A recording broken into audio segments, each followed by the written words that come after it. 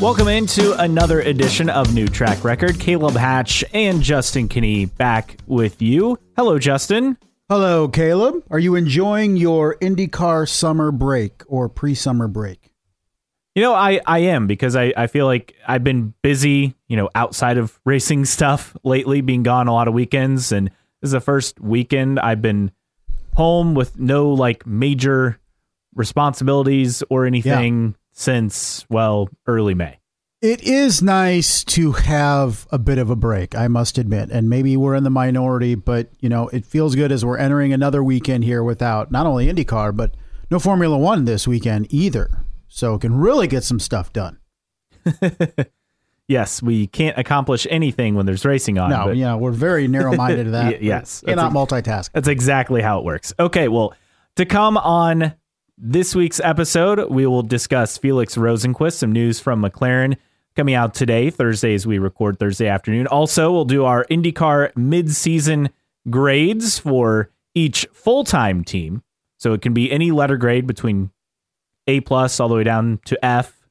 And an announcement for Indy Lights that, on one hand, I thought, oh, this is surprising, but you think about it, you think about some of the connections, it probably makes a lot more sense. And that's Firestone coming to Indy Lights starting next year, correct? Right. Yes, 2023. So all to come on this week's episode, but we start with kind of the big news of the week, really the big news of the day, is that was announced today. McLaren with the announcement. We're excited to announce Felix Rosenqvist will remain on our McLaren Racing driver roster from 2023 and beyond. We'll confirm whether Felix will drive for Aero McLaren SP or our Formula E team in due course. That does not give a lot of confidence to me if you're Felix Rosenqvist. Necessarily a vote of confidence. I guess for Felix Rosenqvist, it's nice to know you have a job for the foreseeable future in racing with McLaren, but not sure where, at least not yet. Yeah, and you have to remember, he did run in Formula E before his IndyCar career started, so that's something you have to keep in mind. He was in Formula E, was it a couple seasons, right? 2 dubs and 3 poles, I think. Couple of dozen races. You look at his Formula E record, solid job. And that's a series where if you're not experienced in it, it can be really tough to adapt to the cars, the circuits, everything. So on one hand, yes, it's a global series. So on that aspect, if he wants to be more European based, he could easily do that in Formula E, and it would probably be a little bit more comfortable. As far as the schedule goes, I mean, I don't think they've announced their schedule for 2023, right? Not that I know of. So as far as looking at conflicts, would he still run IndyCar races if he goes full-time to Formula E? I would think he would if there's no conflict, say, for the month of May. And in particular, the Indy 500. True. Is he an option? Would McLaren look for, quote-unquote, better option for that Indy-only seat? We don't know how much longer Juan Pablo Montoya would be a candidate for that part-time seat. So we were texting back and forth, earlier about this, Caleb, and it almost feels like Felix Rosenqvist is the backup plan for McLaren in IndyCar if it cannot land somebody that they feel is of greater stature and promise than Felix Rosenqvist. I don't know if that's Arenas VK. I don't know if it's somebody else. But this feels like a TBA decision based on if the team can get someone, in their opinion, better for that third seat. Yeah, he's the fallback option. It's, if I ask this girl to the dance and she says no, then I'll take you. You're the backup plan. And you look at it with Felix Rosenqvist, 53 races over 4 years, 1 win, 3 podiums, 2 poles. He has not won with McLaren in 1.5 years being with the team. Of course, he got that win with Chip Ganassi Racing. So for a team that eyes wins and eyes championships, if you had to judge right now, Caleb, has Felix Rosenqvist done enough to keep his IndyCar seat for 2023? If they want continuity, I would say yes. If they want race wins, obviously no. However, we look at some of the options that have been rumored out there. Scott Dixon, one of them. And while Scott Dixon has the Indy 500 pole, he hasn't won this year. He hasn't won in over a calendar year now. It was Texas of last year back in April and May. Last year was March this year. Yeah. But, I mean, he's not won over a calendar year. Yes, he's 6th in points, and he's Scott Dixon. I would think if McLaren can get him, they'll take him. And no one's going to blame McLaren for that move. At least they shouldn't. Right. Same with Alex Palou. Hasn't won a race this year, but 5th in points, last year's series champion. Rinse, repeat. Same, right? Right. Is Arenas VK, and we've talked about that conversation. That's where I think it gets interesting to me. Yeah. Because Arenas VK has the pull at Barber, but he only has one podium this year. And outside of that podium as a top 10 finish to start the season at St. Pete and 6th, and then 10th at Texas, and that's it. He's really struggled since the Indy GP, where he struggled in that event. So he hasn't registered a top 10 since his podium at Barber. He sits back in 14th in the point standings behind his teammate, Connor Daly, who apparently was being eyed for a McLaren ride, kind of in discussions, but everything we're hearing and seeing, VK, Palou, and Dixon are the top candidates, and then you have Tony Kanaan saying a candidate that's completely out there, and we don't know who that would be. Would it be Nicholas Latifi? Maybe. You know, the all Formula One expectations connection. he's going to be out at the end of the year. Correct, out of Williams. Yeah. Daniel Ricciardo, I think he still stays at McLaren unless something disastrous happens the rest of the season for the F1 team. Yeah, and I don't think if Daniel Ricciardo gets effectively fired from his McLaren F1 seat that he's going to be too keen on coming over here and racing for McLaren, 1, and for 2 for significantly less amount of money. Correct. I'm going to throw another name out there. Okay. So if we're talking off-the-wall names, and Tony Kanaan made it sound like it would be this really off-the-wall name. Hold on. Don't say it yet. Let me think on who I have in mind. Go ahead. And to be fair, this is me completely speculating. I have received no information on this. It doesn't make any sense. Okay, well, then that goes my idea out the window. Kimi Räikkönen. Really? It makes zero sense, but who knows? You know, I think a lot of people saw that Trackhouse announcement with their third car, and a lot of people thought Räikkönen could run in that car. Could he be an option on the IndyCar side? I highly doubt it. This, again, pure speculation. I highly doubt there's any legs to it, but I'm just trying to think of off-the-wall names. Another name we haven't mentioned as far as the future, we talked about, could Juan Pablo Montoya, you know, could that have been his swan song at the Indy 500? And then Felix Rosenqvist kind of slips into that spot if he moves over to the Formula E team. You know, could Montoya be a full-time driver again? Man, it's tough to see that. I mean, we see Elio Castroneves come back full-time, and while he has shown pace at certain places, he's also had plenty of issues and really has been a non-factor in terms of the championship discussion.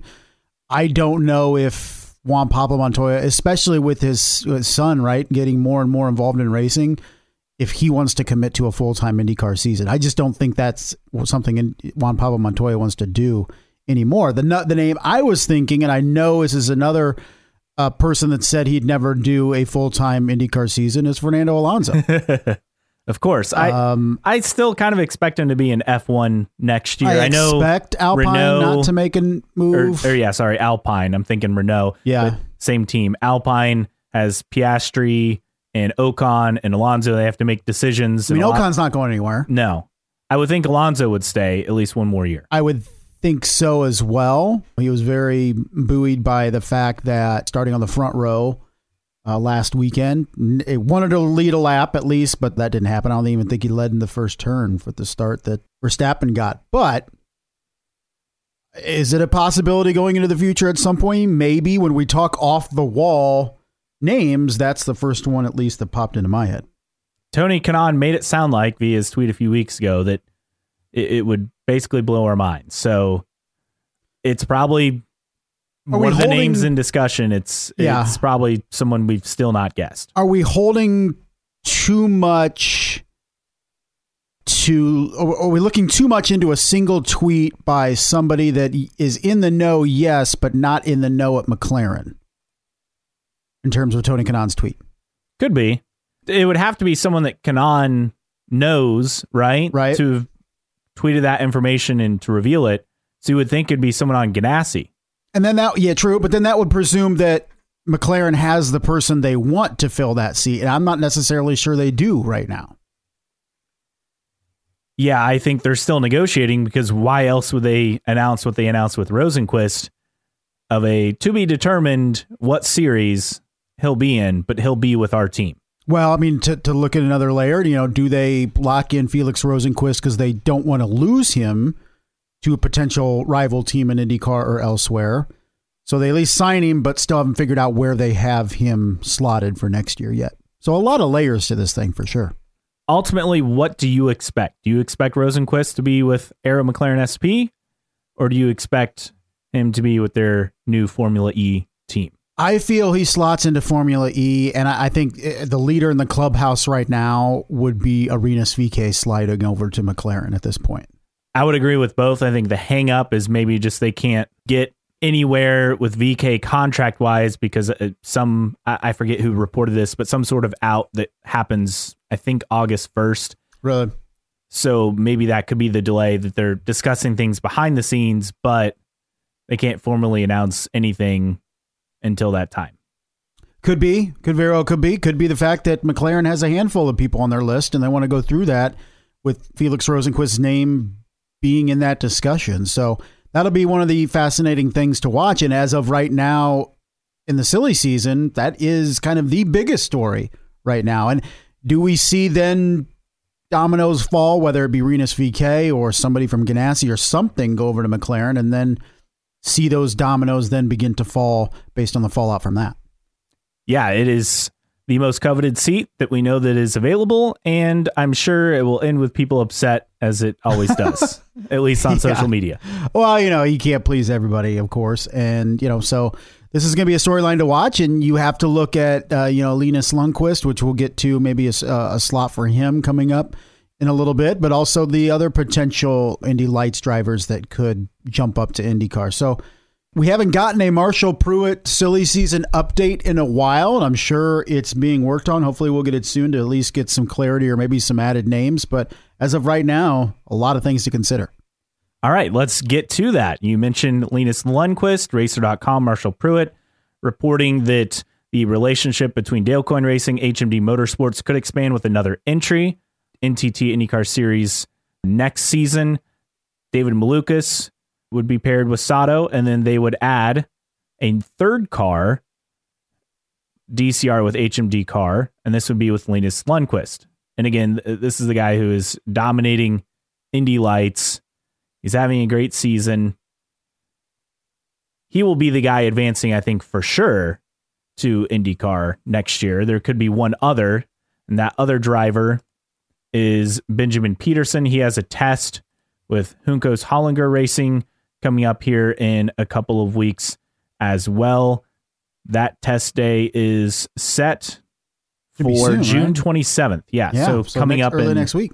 A few days' time. So he's third in the light standings. They're halfway as well. So a couple of names to keep an eye on. Well, let's look at this. So Dale Coyne and HMD partner to run Linus Lundqvist in Indy Lights, and he is the leader in Indy Lights standings, correct, right now? And I want to say by a significant margin. Yes. So when we look at this relationship going forward, Dale Coyne's got a decision to make, because I don't think this is necessarily the best decision to expand to three full-time cars. I mean, right now they have Sato in 18th and Malukas in 19th in points. That's not great. And we've seen kind of the impact on Rahal, Letterman, Lanigan of expanding without the personnel in place, particularly in the engineering department, and how that's affected them. So this is basically a move that HMD wants to make, that they want to keep Linus Lundqvist. And, long term, does it benefit Dale Coyne to keep Linus Lundqvist as opposed to him going elsewhere? Probably. But I feel with this team and its size and its assets, I don't know if 3 full-time runners is the best decision. So could this be a temporary thing until Takuma Sato eventually retires? And who knows, that could be 10 years from now, knowing him. But could this be a temporary thing? Because I don't know if 3 full-time cars at Coyne is the best idea. Well, as always, it comes down to people, and Dale Coyne telling Racer, if we get the people, yes. Problem right now is getting the people, and I would want to get the people before I commit to another car. But we're thinking about all that right now. Yeah, Rahal, Letterman, Lanigan could also use people. So that is always, everybody, we always talk about money, right? money is big, but people are also big. You have to be people ready. You need to have them people ready, intelligent people, unless. So people not like us. Yeah, well, that's beside the point. All right, so that's a look at some of the silly season kind of news and things that have trickled in here in recent weeks. All right, time for our IndyCar midseason grades. And yes, I understand it is 8 races complete out of 17, but with this gap, it feels like the halfway point. Would you agree with that? Well, yeah, I feel like in a lot of ways, a lot of these teams approach before Indy and after Indy. And considering we've had these successive races back-to-back weekends, we really haven't been able to catch our breath very much, let alone the team. So a much-needed break for all involved. It does feel very much like midseason. All right, so just the full-time teams will give a letter grade. I'll go in alphabetical order just so there's no shenanigans going on. So we'll start with AJ Foyt Enterprises. What's your letter grade? Man, I'm looking at their results right now here. I would say C-. I'm going to go with C. Yeah, and I was thinking agree. C or C-. I mean, Kirkwood has shown promise for sure. The problem is Kirkwood's gone after this year. So yes, if we were looking at Kyle Kirkwood or any driver in this position with Foyt and there was a future here, at least a next year, then I think I could bump the grade up to a C or even a C+, because you'd say, hey, look at Kirkwood. He's showing potential. This team has shown, the ability to do something. They're hitting reset because Kirkwood is gone next year. So Tatiana Calderon has done a serviceable job. She hasn't wrecked race cars. I think at this point, that's been the success. And then Dalton Kellett, unfortunately just continues to, in my opinion, not be a competitive race car driver in IndyCar. Kellett is at least not causing issues for other drivers. Calderon, I think we're seeing improvement each outing. And we knew it would be hard. She's learning all the tracks. She's a rookie. I mean, it's a hard situation and not running the full schedule, so you don't have as much continuity there. Right. Kirkwood, like you said, we've had flashes of talent, but he's gone after this year. But he has shown that they can do things in qualifying and have raw speed at courses. And yes, some of it's his talent, some of it's the team. They're working together to make that happen. So that's why I went a little bit higher with a C. All right. Yeah, and Kellett, I mean, the lowest in terms of points of full-time drivers, I mean, even behind Santino Ferrucci and Tony Kanaan. I mean, Tony Kanaan did one race. Now he finished third at the Indianapolis 500 double points. But the fact remains, Dalton Kellett is behind two folks that have not started every race. And Ferrucci's done 3 and Kanaan's done 1. All right, we move on in alphabetical order. Our next team, Andretti Autosport. I will go first. Yeah. I will go first this time. Okay. We'll just alternate. I'm going to go B-. Here's why. They have won a race as a team. Yeah. Alexander Rossi has shown some form, especially the past several races. Grosjean at least has a podium. Yes, DeFrancesco's had some incidents on the track in multiple races. I guess we're not surprised by that, though, as him being a rookie and a guy that we thought would benefit from another year of lights. But they had worked this deal out. That's how it's set up. As far as pace goes, they've had pace. They've had some poles. It's been inconsistent, but they've had pace. And I think Grosjean has been a bit more disappointing. Yeah. But he's kind of been all over the map. He gets a top 5. He finishes mid-pack or worse. So, but him 12th, Herta 11th, which I think is very surprising, but he has put together a couple good races since Indy, which was just a disaster since that Carb Day crash. Rossi, though, actually on the fringe of competing for the championship. That's why that grade goes up quite a bit. So I'm going B-. I will go C+ for Andretti Autosport, and you made some good points for sure. The fact remains, though, they have 0 drivers in the top 6 in points. Alexander Rossi is 7th. They have 1 driver in the top 10 in points. Looking at Herta, that's a disappointment at 11th, and I think it's a disappointment for Romain Grosjean to be 12th at this point. We felt going into the year Romain Grosjean was going to get his first IndyCar win this year, and he sits after 8 races having a single podium.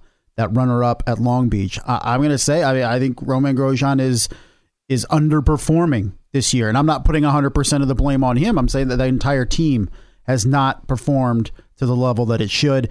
And Devlin DeFrancesco, we've talked about him at length as well. I mean, he's a guy that probably came to IndyCar too early. I'm not going to be as rough on him as some drivers have been, particularly Will Power, but fact remains that he's probably in over his head this year, and I don't know if he's able to move on from that and show pace next year, the year after, or this is a guy that's just in the seat purely because of the check he brings. And I think you always look at the long-term prospects for Andretti Autosport, and you say, okay, you lose your best performing driver through the first 8 races of the season at least. He's already leaving next year for McLaren and Alexander Rossi. So where's this team at next year, I think, is the question, because 3 of these 4 guys are back, and then you're adding Kyle Kirkwood to the mix next year. So I would really like to see good finishes the second half of the year for Herta and Grosjean in particular. But right now, I think it's a C+. You add Kirkwood, you get younger. He's talented, but he's also not proven yet. So that's something to keep in mind for the future. All right, Arrow McLaren SP. You will go first this time. I will. So let's look at it. And I would say B- for McLaren. Yeah, I was thinking for myself, I'm going to go B+. I wasn't going to say A-, but I think it's a little strong. I mean, a single win yeah. between the 2, or the 3, if you add Juan Pablo Montoya. Pato in 4th in points. I mean, you have 2 in the top 8, so you feel pretty good there. It's just the problem has been both of them being in contention at the end of races at the same time. Correct. Right. And you throw in Montoya, another competitive run in the Indy 500, finishing in 11th. So he's been solid in that third entry, at least for the 500. We never expect much out of the road course race from him, but it is a good warm up. Like you said, they have a race win. Rosenqvist does not have a win. He does have a pole. He's put together a really solid run of races competing at the front, the upper half of the top 10. I think he's turned it around. Outside of winning, obviously, there's not much more he can do with what he's done since the Indy GP to try to retain that seat. Right. Pato, I think, has been pretty solid. You get that contract stuff settled. You get the win at Barber. Yes, he's had that mechanical issue at Road America, but overall, I mean, I think he's been solid. He's been in contention most of the weeks. It's just consistency, and Rosenqvist has been consistent. Pato has been a little bit more over the map, but when he's been on it, he's really on it and competing for wins. So, yeah, I'll go B+. You're going B-. Yeah, I feel of the 3 teams we've talked about, the first 2 had clear deficiencies at the bottom. I could say, and I know they only have 2 cars, full-time cars at least, but you feel pretty confident in both Pato O'Ward and Felix Rosenqvist in terms of in those seats. There's no back markers with that lineup, and they only get stronger going into next year, adding Rossi and then it'd be Pato and either Felix or someone else. Continuing on with our full-time teams, Chip Ganassi Racing. Am I first this time, or is it you? I already forgot the order. You. It is me? Okay. I'm going to go in A. I don't see how you can go worse than an A grade, whether it's A+, A-, or an A. I'm going a solid A. Obviously, winning the Indy 500, winning the Indy 500 pole, being absolutely outstanding at Indy. All 5 in the Fast 12, if you will. And what they've done, I mean, based on expectations, Tony Kanaan, great in his only race, 3rd at the Indy 500. Marcus Ericsson, if you would have told me before this year started that Marcus Ericsson would be the Indy 500 winning driver and the top Ganassi guy in points at this point in the season, I would not have believed you. But that's where we're at. He's been remarkably consistent, and that goes back to the end of 2020, where he's been good about getting consistent finishes for the most part. Palou, yes, he's winless. Dixon, yes, he's also winless, but they're right there, 5th and 6th in points. Jimmy Johnson, I guess that's the one thing from it being an A+. Yes, he had that breakout run at Texas, but we need to see him do it again somewhere else. Well, when you look at the consistency of this team, and I'm going to give it an A-, and I'm just adding the minus because of Jimmy Johnson, is Marcus Ericsson, obviously Indy 500 winner, only 2 finishes outside the top 10. And that's a combination of double points, finishing first at Indy, And that consistency is why Marcus Ericsson right now is in first in points. Then you look at Alex Palou, just 2 races also out of the top 10. Now that Road America 27th really hurt him. Otherwise, it was the Indy GP in 18th. Otherwise, he's in the top 10. You look at Scott Dixon, just 1 outside the top 10. Unfortunately, that was Indy with the double points. That's what hurt him. So when we're looking at the top 3 drivers at Ganassi, all of them have performed very, very well. I think you would feel maybe they should have more than just the single win right now. But in terms of getting results, top 10s, nobody is better at this point. All right, we move forward with our mid-season grades for the teams, and we move to Dale Coyne Racing. My turn?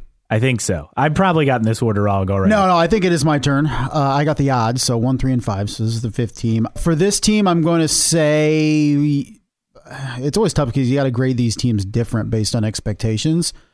I feel like I still go C, I feel, with Dale Coyne Racing.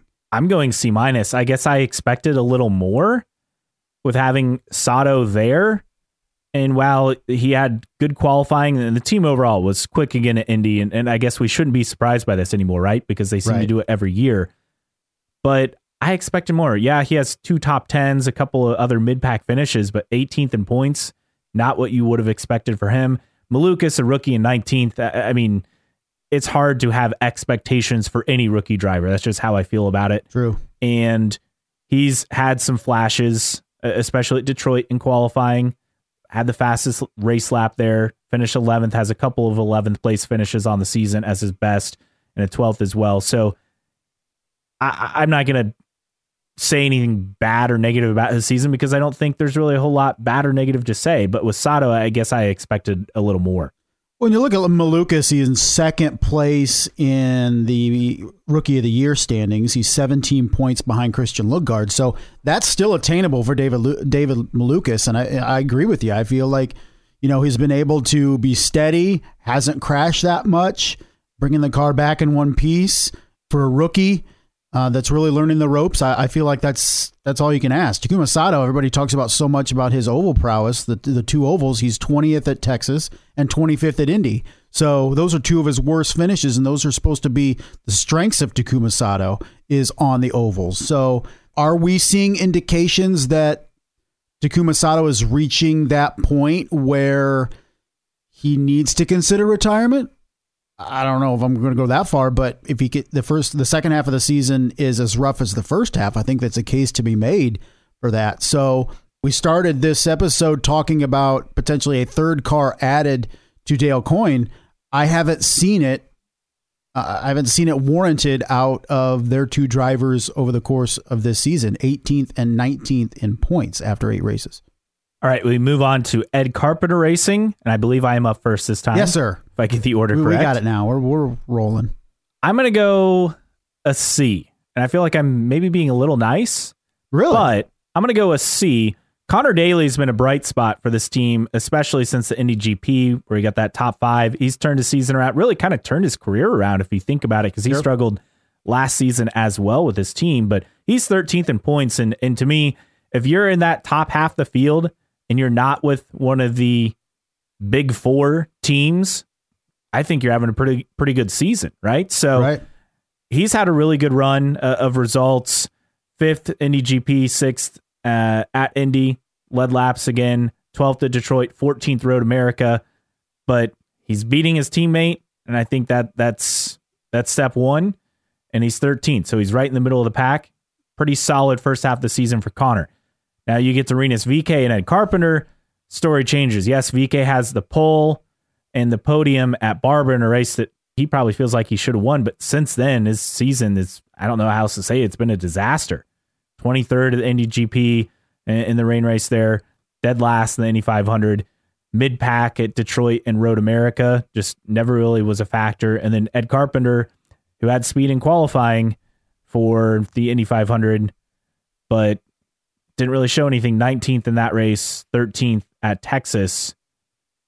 I think it's, you have to say it's disappointing with the other 2 entries. I'm going to go a C. Man, it's tough to argue after the case that you made. I'll go C-. I'll be a little bit more harsh just so we can be different. Ed Carpenter has not been a factor on race days at Texas or Indy. Yeah, he showed speed, got in the Fast 9, all that stuff. That's great, but he was a non-factor at Indy throughout 500 miles. Connor Daly at 13th is the bright spot, and you would think if that was his position, 13th, and Rinus VeeKay was in the top 10 in points, I think you need to potentially move Ed Carpenter up as racing as much as a letter grade. But unfortunately, Rinus VeeKay just hasn't had it this year. Has one podium. Other than that, I think he's had 3 total top 10s. I mean, it's just not been a good season for Rinus VeeKay, which, then makes you look at the fact that he's potentially coveted by McLaren. And has he done enough to warrant that? I think if he would have taken another step forward in his development this year, and of course he still has 9 races, he could get a win or even 2 wins the rest of the way. But through the first 8 races, Rinus VeeKay has underperformed to expectations. Well, and real quick before we move on, I think the difference on why I would argue to keep Felix over Rinus for that McLaren seat for Arrow McLaren SP is just simply, that Felix is largely going to bring the car home. Right. And get you consistency. Now, he's not always going to have the pace to run at the front. Rinus VeeKay, I would say, has more top-end pace when the car's there. But as far as consistency, I would take Felix. And I get that's boring, and they want to win races. I understand that. But step one is just finishing the race. Right. Absolutely. All right. We move forward in our midseason grades, and the next team on the list, again, only doing full season entries, and we go to Juncos Hollinger Racing. Now, this is one that's very tricky, right? It's very tricky based on expectations, results, reality of being the only single car team on the grid. And Callum Ilott, you have to remember, did not participate in Detroit. Santino Ferrucci participated for him, so that kind of changes his point standings. I mean, look, you give him points for that Detroit race for Ilott. I mean, he moves up at least a slot, maybe several. And you look at his performances. Am I up or am I jumping the gun? I was waiting for you to throw it to me to give my letter grade because it is indeed my turn. I'm very bad at this. So I'm going to go B. B? Okay. For Juncos Hollinger Racing. I'll tell you why. As you mentioned, this is the lone single car team, full-time running. And you look at Callum Ilott sitting 22nd in points. He's 3 behind Kyle Kirkwood. And that's with missing a race. So most likely if Callum Ilott starts the race that he missed at Detroit, he's ahead of Kyle Kirkwood in the points. And we sat here praising about how good Kyle Kirkwood has been with Foyt, with a big asterisk knowing where Foyt is as a multi-car team. You look at Callum Ilott and his performance equal, if not better, to Kyle Kirkwood with a single car team in its first full season, right? So I think it's a bright spot with what that team has been able to do. And Ilott, he got an 8th at the Indy GP. It's his lone top 10 finish, but finished 11th at Road America. I think this team is doing the right thing in terms of taking incremental steps. They didn't overstep themselves and add a second car for Indy, despite outward pressure from IndyCar potentially. I think it's staying on course, staying on plan, and we've seen how that worked for Meyer Shank Racing and continues to do so. I feel like this team is on the right direction. In terms of expectations or results, I think they've done pretty well. I give them a B. I will go B+, because not only do they have a couple of results, you mentioned the 8th and the 11th place finishes, but also in qualifying. They've had pace and almost advanced to fast 6 sessions, which is, I think, very surprising when you look at, again, single car team with a rookie driver who, yes, he had the 3 races last year, but I mean, these are new tracks for him so far. So outside of the IMS road course. So you look at it that way, and it's very impressive that the speed, the pace they've shown, just being that single car team. I have to go B+. I have to give them a really good grade because, yes, he sits 22nd in points, which is not that impressive, but a rookie driver, 1 car team, what they've been able to do, they've showed pace, they've been competitive. We've never questioned their ability as far as, they're just complete back markers. That's never been an issue. And I think that was the fear we had last year with that entry and even going into this year, and that's simply not been the case. It's been, I think, and if you talk to Ricardo Juncos, it's been a reasonably successful season. Really haven't been hit insanely hard by damage. There's been some incidents with Cal Milot, but nothing to really say, man, this is really costing the team more than they expected. So I think they're on schedule. We'll see if they add that second full-time team in 2023. All right, next on the list, and I am going first this time. Yes, it is. It is Meyer Shank Racing, the full-time entries of Helio Castroneves and Simon Pagenaud. This one's kind of tough for me because on one hand, Pagenaud, I think, has been as expected, 10th in the points. He does have a second place in the Indy GP, a race he always performs well, and is solid top 10 in points. That's what you'd expect from him on that team. And maybe would have expected him to contend more for a race win, but that's where we're at. Meanwhile, Helio, kind of all over the map, 17th in points. He's been a little bit more disappointing, but he was solid in the Indy 500 as expected. I'm going to go a B- for this team. I would agree, actually. I can't make a case for it to be higher. Well, I'm going to go C+. I'll be different. I think when you felt that you looked at this team makeup and you feel Simon Pagenaud was maybe that missing piece in terms of coming from Penske and still having some life in him in terms of competing for championships. And I feel like that's where Meyer Shank Racing, their next step is. And I feel like they could take that with Simon Pagenaud, and that really kind of hasn't been the case, right? He hasn't been terrible. His lowest finish is 19th at Long Beach, but he also has just a single podium, and that was the GP, right? And I feel like, unfortunately for Helio Castroneves, now he was fast at Detroit, he was fast at Indy, he showed some signs at Long Beach, but by and large, just hasn't been there. And unfortunately, it's kind of what I expected out of Helio Castroneves coming into this year. I don't feel he's where he's at in his career to be a race in, race out contender in IndyCar. I understand the deal that Meyer Shank made with him. I'm not questioning their decision. I'm just saying the performance has met my expectations in terms of race results for Helio Castroneves. Well, the other thing is they've had qualifying pace on some race weekends as well, but not been able to capitalize. The obvious example of that would have been Detroit, right? So right. With both cars getting the strategy wrong for that event. So it's a team that I think, could they win a race second half of the season? Absolutely. I think they're a team that could. They'd be a contender. But of the teams that have not won a race this year, I mean, you have Meyer Shank, the Rahal team. I get the Rahal team struggled, but I think those are kind of the three teams that we would expect to maybe sneak in a win. And they're definitely one of those teams that seems to be best positioned to do so. Yeah, I would agree. So this could be a grade that goes up over the course of the season, but you'd like to see them get at least one win. All right. Next on the list, Rahal, Letterman, Lanigan Racing. Here we go. Is it my turn? I believe it is. Oh, dear. Man. D. I would agree. No, I I agree. That's the grade I was planning to give them. You look at it. I mean, Rahal and Lundgaard sitting 15th and 16th, Jack Harvey in 20th. Now, Jack Harvey did not start that Texas race, so maybe there's an asterisk there, but he's still 18 points behind David Malukas for 19th, so who knows if he even makes that up in that Texas race. But this is a team that, has struggled mightily throughout the season. I mean, do they have... No, they don't even have a single podium. Do they even have a top five?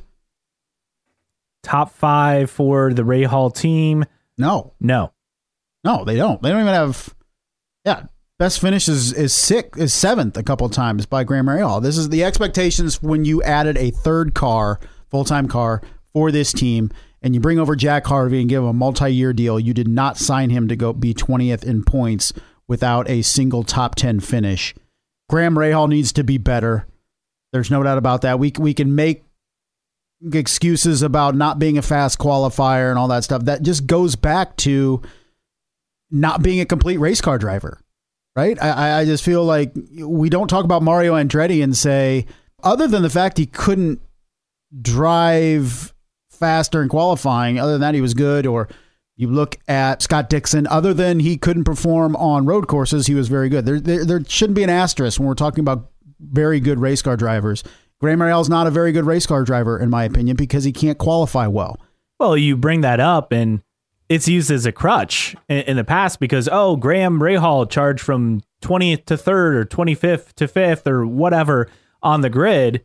Well, he's not doing that now, and then that shows, and that's why this team is struggling. If you're not able to drive through the field when you're a poor qualifier, right, you're not going to have good results. It's that simple. Yeah, and you can throw around the fact that you can blame the team, you can blame the setup. At the end of the day, it's over 250 career races for Graham Rahal. That's enough to say he is not a good qualifier. What does he have? 3 poles over 253 races, and that's not breaking down, top 3, top 5 starts.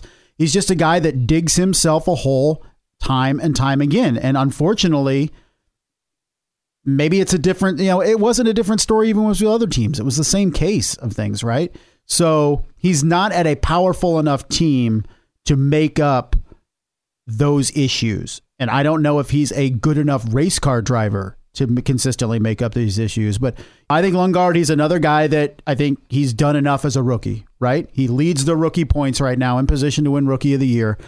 If he can perform over the final 9 races, I think he's as advertised. It's always a TBA, I feel, for rookies, right? But in terms of the other full-time drivers, Graham Rahal, I think the only thing that doesn't make this an F is Christian Lundgaard. Yeah, I would agree. He has put together some solid results here and there. And again, leading the Rookie of the Year standings, I think that is the thing that pushes them above that F grade for me. He is 19 points behind Graham Rahal in the points. At this point in the season, that shouldn't be for a veteran driver in Graham Rahal. Same team, same equipment, same staff, engineering, we all meet with the same people. For a rookie to be only 19 points behind Graham Rahal is not good. So Graham Rahal can say they don't have enough people, and I think that's part of the problem. But also, I think part of the problem is you have a guy in Graham Rahal that has won 6 races over 235 starts in his IndyCar career. I think we can say that he's not lived up to expectations. And I think, and we talked about this before, and this is a story for another time, when your A driver, if you're in your team, has 6 wins over 235 races, that's not a good A driver to me, especially when you want to put yourself in the conversation or compete with Ganassi, Penske, McLaren, and Andretti. He's been a fringe championship contender for years now, since that breakout run in 2015 when he was a legitimate championship contender until the last couple of races. But, like you said, he's a good driver, and he does have 3 career poles, but 2 of those 3 in 2009 when he was with Newman Haas. It goes to show how long it's been. So you got to be a better qualifier in the series to set yourself up for success. His qualifying is not improved this year. We thought it would. Jack Harvey has just been MIA all season. Lundgaard has done just enough to push that grade above a D. All right, last full-time team on the grid, and I think we will both agree with the letter grade on this one, and is Team Penske. Is it my turn? I believe it is mine. Yes, it is. I will go with an A-. Here's why. Yes, they've won, 5 of the 8 races so far, which is just crazy to think about. Scott McLaughlin got a pole and a win first race of the season, so he gets that first win in IndyCar right off the bat, looking like he'd have 2 wins to open up the season. He's kind of struggled, though, since that Texas race. Kind of all over the place in results. 7th at Road America. Joseph Newgarden, 3rd in points, 3 wins, but not leading the championship. Will Power, outside of that, getting struck from behind with Devlin DeFrancesco, been pretty solid most of the season. The only thing I haven't talked about, well, they're completely MIA at Indy for now the 3rd year in a row. So that's the only thing keeping this grade from being an A or an A+. Really? I'm going to go B+. And this is my reasoning. We talked about consistency. And Will Power has been reasonably consistent, right? I mean, he's been the apex of this. Newgarden has not been consistent. It's been wins or not good finishes. right? Yeah, it's been boom or bust for him. I mean, 16th at St. Pete, win at Texas, win at Long Beach, 14th at Barber, 25th Indy GP, 13th Indy 500, 4th at Detroit, won the pole, but they had this wrong strategy. Then obviously won and dominated at Road America. Yeah. So I gave Chip Ganassi Racing an A-. I can't grade Team Penske higher than that. And I know they have 5 wins. I understand that. But you look at power, and to me, a lot of people talk Joseph Newgarden in terms of consistency. To me, Will Power is the guy in the position to maximize his final 9 races and win the championship right now, from what I've seen. Joseph Newgarden hasn't had the consistency that Will Power has. And I think Scott McLaughlin starts the year off with a win and a second at Texas, and then hasn't had a top 5 since. And we talked about McLaughlin all of a sudden being this force in IndyCar after the first 2 races, and that's kind of gone away since Texas. So I'm putting a B+ on it because I think they expected more out of Scott McLaughlin through the first 8 races. And they've had some hiccups with Joseph Newgarden as well. So I'm going B+. I'm going with A- simply because I gave Ganassi an A. And Penske, I can't put them as high only because their struggles at the Indy 500 and just the fact that you mentioned boom or bust for pretty much all the drivers except Will Power, who's been a lot more consistent. All right. If you agree or disagree with our grades or anything else, we'd love for you to interact with us. You can find us at newtrackrecordpodcast.com. While you're there, sign up for the email list so you never miss an episode or any special announcements. Also, while you're there, check out the store. We have stickers and shirts for sale. You can also find us on social media. On Twitter, our handle is IndyCar Podcast. On Facebook, just like us at New Track Record. And you can also email us, newtrackrecordpodcast@gmail.com. And we're on Patreon. And thanks to Cole and Rob and others, our patrons on Patreon, we have 4 different tiers for you, all starting at just $1 a month. And as always, you can find us on your favorite podcasting platform. Follow us for free, whether that is Apple Podcasts, Spotify, Google Podcasts, Amazon Music, or wherever you find your podcasts. Again, all for free. Okay, Justin, mailbag time. Not a lot to get to. Not that this is really a surprise, right? Quiet week in IndyCar. We talked about this last week, the MLS deal with Apple TV.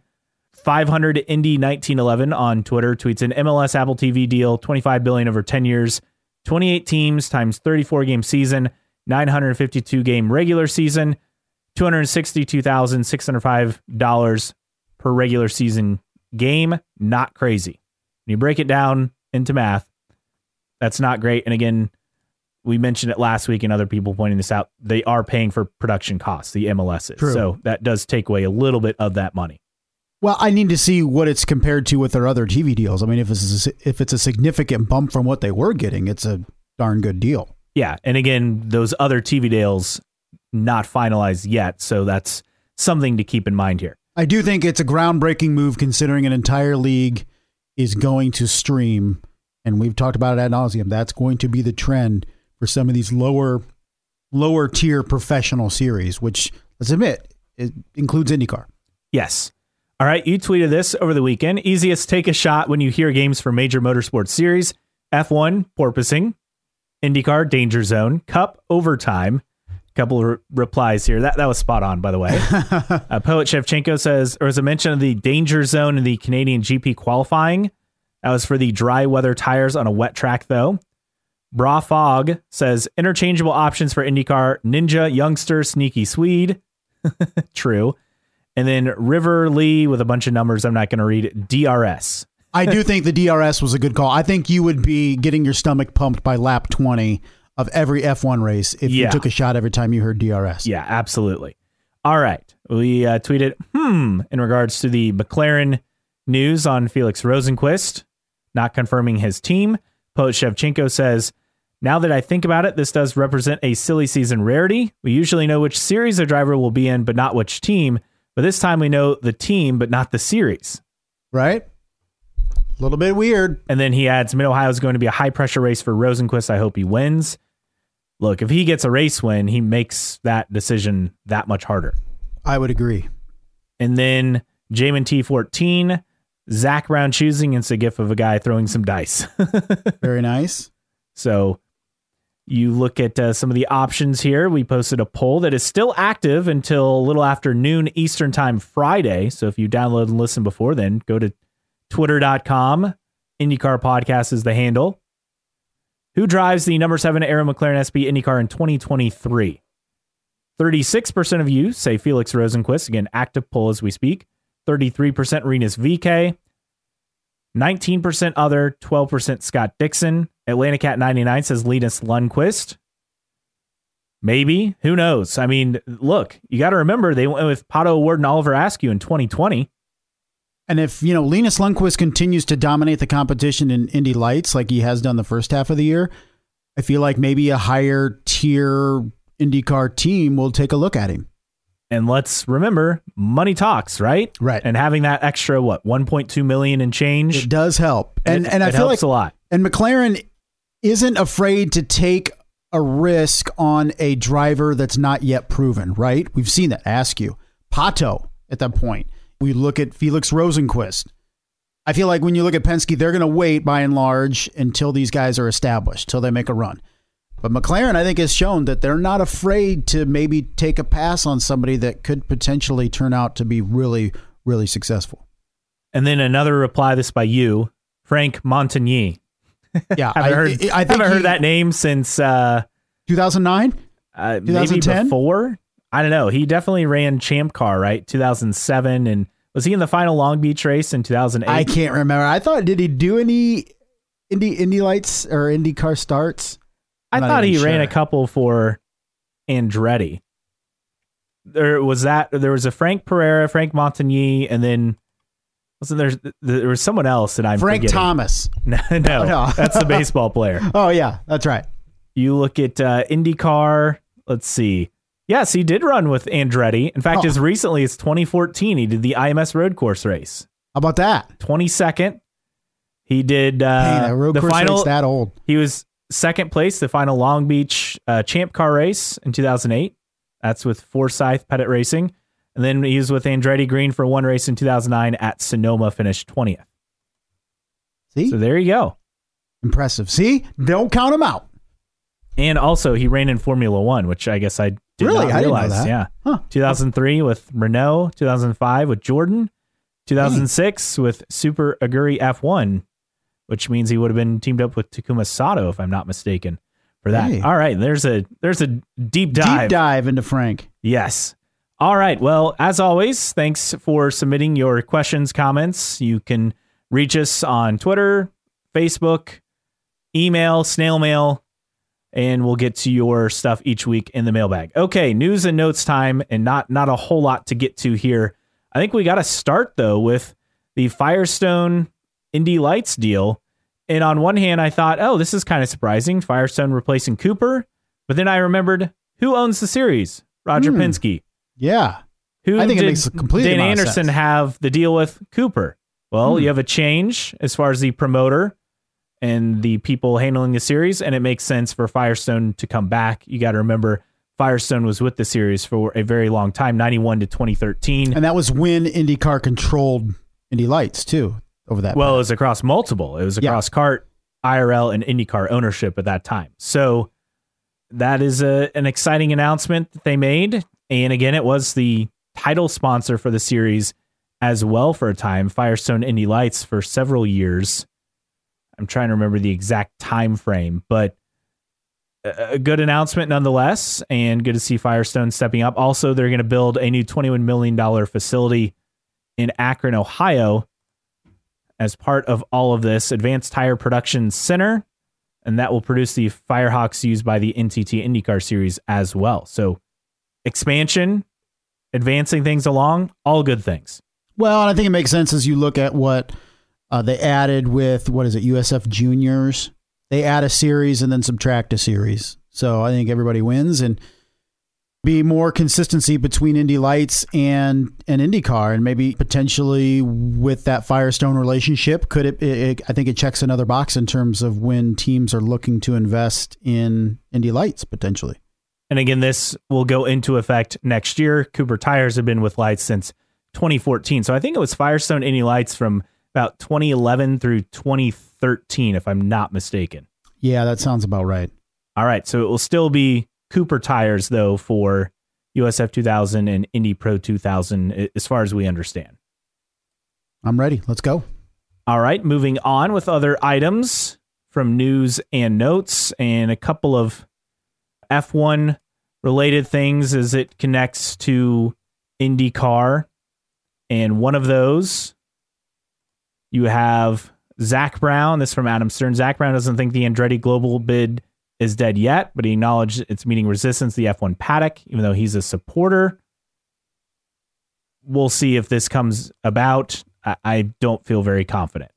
No, I feel like Zach Brown is one of the few involved in Formula One that is still pushing positivity with this thing. And then this also from Adam Stern. Colton Herta, extremely good chance of becoming an F1 driver if he performs well in testing. That's also from Zach Brown, whether with McLaren or another team. Brown says we're under contract to both our current drivers for 2023, so I don't see 2023 being an opportunity. Again, this is not a surprise. Nope, no. Some IndyCar-related announcements and news. First off, you have Jimmy Johnson. He's targeting a shot at running Le Mans next year, waiting on the IndyCar schedule on when it will be released. So he also, this from Jenna Fryer, disputes a rumor he will do ovals only next year. He says it has not been in any discussions that I've had or any thought process that I've had. Says he wants to do the Le Mans project with Hendrick, but it will depend on the IndyCar schedule. So update there for you on Jimmy and his future in IndyCar and what he expects to do there. You have, yeah, no, you're no like, comment. No comment. So Elio, we didn't talk about this. Elio winning the SRX opener. He was the option, like promoter's option, 13th entry. The day gets the of. win. Yes. And Don Hawk, who I believe is the CEO of SRX, he made a deal with Elio, win a race and I'll get you a ride at Daytona. That was the deal. Elio wasn't even scheduled to compete, but now the deal is in place. And Hawk says he's working on getting Elio a Daytona 500 ride after the win last week. I'd love to see Elio run Daytona. That would be very, very cool. All right. IndyCar testing. We don't really cover this quite simply because, well, it's testing. They had 19 cars run at Iowa earlier this week. Today, Thursday, as we record, a handful of drivers on the IMS road course. Kirkwood, Award, Rosenquist, DeFrancesco, Grosjean, Herta, Rossi, and Di Silvestro participating in the test Thursday. So that's a look at testing. Penske went 1-2-3 at Iowa, though. That's of note because, well, just Newgarden will probably win one of those two races. Yeah. Bet it now. Yes. All right. Okay, some F1 and NASCAR related things, though, with some ties to IndyCar. That's quite interesting. First off, Adam Stern. NASCAR getting closer to announcing a new street race in Chicago. It would start next year per sources. Not yet clear who would lose the race, but NASCAR appears open to dropping a road course. And Road America doesn't have a deal yet for 2023. Aww. Which is funny, we talked about last week. You know, Road America having the NASCAR race, but the IndyCar crowd doesn't seem to be affected. Well, unfortunately for Road America, very close to Chicago, so they would probably want to make a regional deletion with a track. Yeah. To make, that Chicago race, even sexier. So shocked that it would even come to fruition in Chicago. I can't imagine it's through downtown Chicago. I feel like it's got to be somewhere else, right? No, it's really downtown Chicago. Yeah, it really is. And IndyCar, I guess NASCAR man RR tweeted this out a few days back. That IndyCar had a deal. It was a very similar course to what the NASCAR proposed course is. Really? Around the Grant Park and then Lakeshore area. So, gotcha. Again, don't expect it to happen, but we'll see. I mean, they're already further along than what I thought they would get. This from Sports Car 365. Andretti Alpine, a deal with Andretti Autosport to field customer Alpine LMDH cars would make full use of the French manufacturer's top-class program in 2024, according to Alpine CEO Laurent Rossi. I feel like that Alpine-Andretti relationship could eventually turn into how we see Andretti in Formula One. Yes, because that's the team as far as the engine manufacturer that Right. we've all heard for months. I just feel like that's going to be the way in for Andretti, is partnering with the existing Alpine team. This from Adam Stern. The word in Montreal was that a decision on F1 media rights is now close. 3 serious bidders: Disney, which owns ESPN and ABC, not a surprise, Comcast, NBC, and then TV streaming service Amazon Prime Video. That from Joe Saward, who's an F1 writer. Man, would you imagine if Amazon Prime got it? Yeah, there'd be some people upset. They don't like paying $5 a month for Peacock. And then imagine if it got to Comcast and NBC, where you have Peacock, you have IndyCar races that could be following F1 or True. or vice versa, when they're on the North American side. Right. Which I told you, it just, Formula One races just don't hit as much with me when they're starting at 2 or 3 o'clock in the afternoon, like we saw with Canada. But as a lead in to the North American races for Sure. IndyCar or Yeah. following F1, I mean, maybe that could be That a would help. boon. Yeah, definitely. Or It didn't work before, unfortunately. yeah, or it could bump IndyCar, unfortunately. Also that. And sad news, Speedway Motorsports founder Bruton Smith died earlier this week at 95. The longtime Charlotte Motor Speedway promoter and NASCAR promoter as well. Did a lot for the sport. Also did a lot for IndyCar. I know that people have their rifts with ISC and SMI, but he did a lot for IndyCar as well. Yeah, 95 years old. We should all be so lucky. Did a lot for motorsport in general, not just NASCAR. All right, time for tweet of the week, because it's just one. Tony DeZino, IndyCar has Bus Bros, SRX has Boat Boys. I don't know if did you watch SRX? I did not watch, Okay. no. That's a reference to the broadcast, but I enjoyed it. It's fun. It's fun. It's harmless. It's entertaining. Like, you don't have to overthink. I like the rules. It's not meant to be some big official thing. Yeah, it doesn't take itself too seriously, right? Yes, that's what I was looking for. And All down right. at that course down in Pensacola that we couldn't remember what the heck's name it was. The Snowball Derby. Yeah. 5 Flag Speedway. Yep. I'm going to have to. It was like 95 degrees. Was it really? Yeah. I'll have to go by it next time in Pensacola next spring. Check it out. Time for your random split era driver of the week. All right, we're going to go kart 1999, and we're going to go with Naoki Hattori from Japan. Now, interesting, Naoki Hattori, a good story, too, because he's now a motorsports journalist out of Japan. And looking at him, the only thing he did in 1999 was start for Walker Racing, 8 starts in that season. He started the first race in Miami. The first race of the season was 25th. His best finish was at Laguna Seca, 14th in 1999. And that was his one and only season in kart. Did 2 Indy Light seasons with Team Green, 97 and 98. Wins there, finished 16th and 10th in points. But I think the most fascinating thing with Hattori was the story with the potential Formula One team. So he competed regularly in the Japanese Touring Car Championship. He was very big with touring and Formula 3000 and all that, but won the Japanese Formula 3 Championship in 1990, failed to qualify for 2 F1 Grands Prix with Coloni in 91. So that was back when he failed to pre-qualify for those. Raced in Mini Lights in the mid-90s, briefly with Walker Racing in 99, as we mentioned. And here it is, 1997, he tested a Formula One prototype, the F105, for Dome F1 at Suzuka and other Japanese tracks.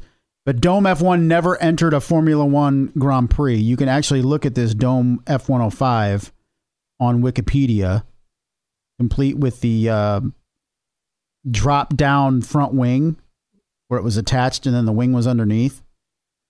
Looks ahead of its time, to be honest. Yeah, it absolutely does. Had Goodyear tires, but never did compete in a Formula One race.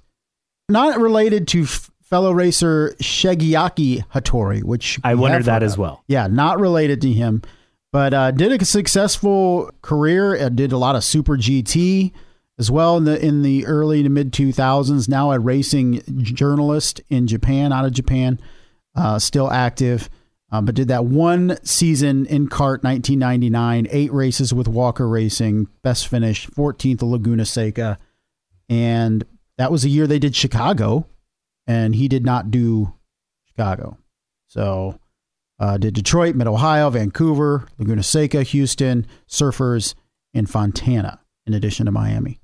All right, so that is our random split air driver of the week, Naoki Hattori. Well, for Justin Kinney, I am Caleb Hatch. We'll be back next week with more IndyCar news, rumors, and it's finally race week as they get set for the Honda 200 at the Mid-Ohio Sports Car Course. Thanks for joining us on another edition of New Track Record Podcast.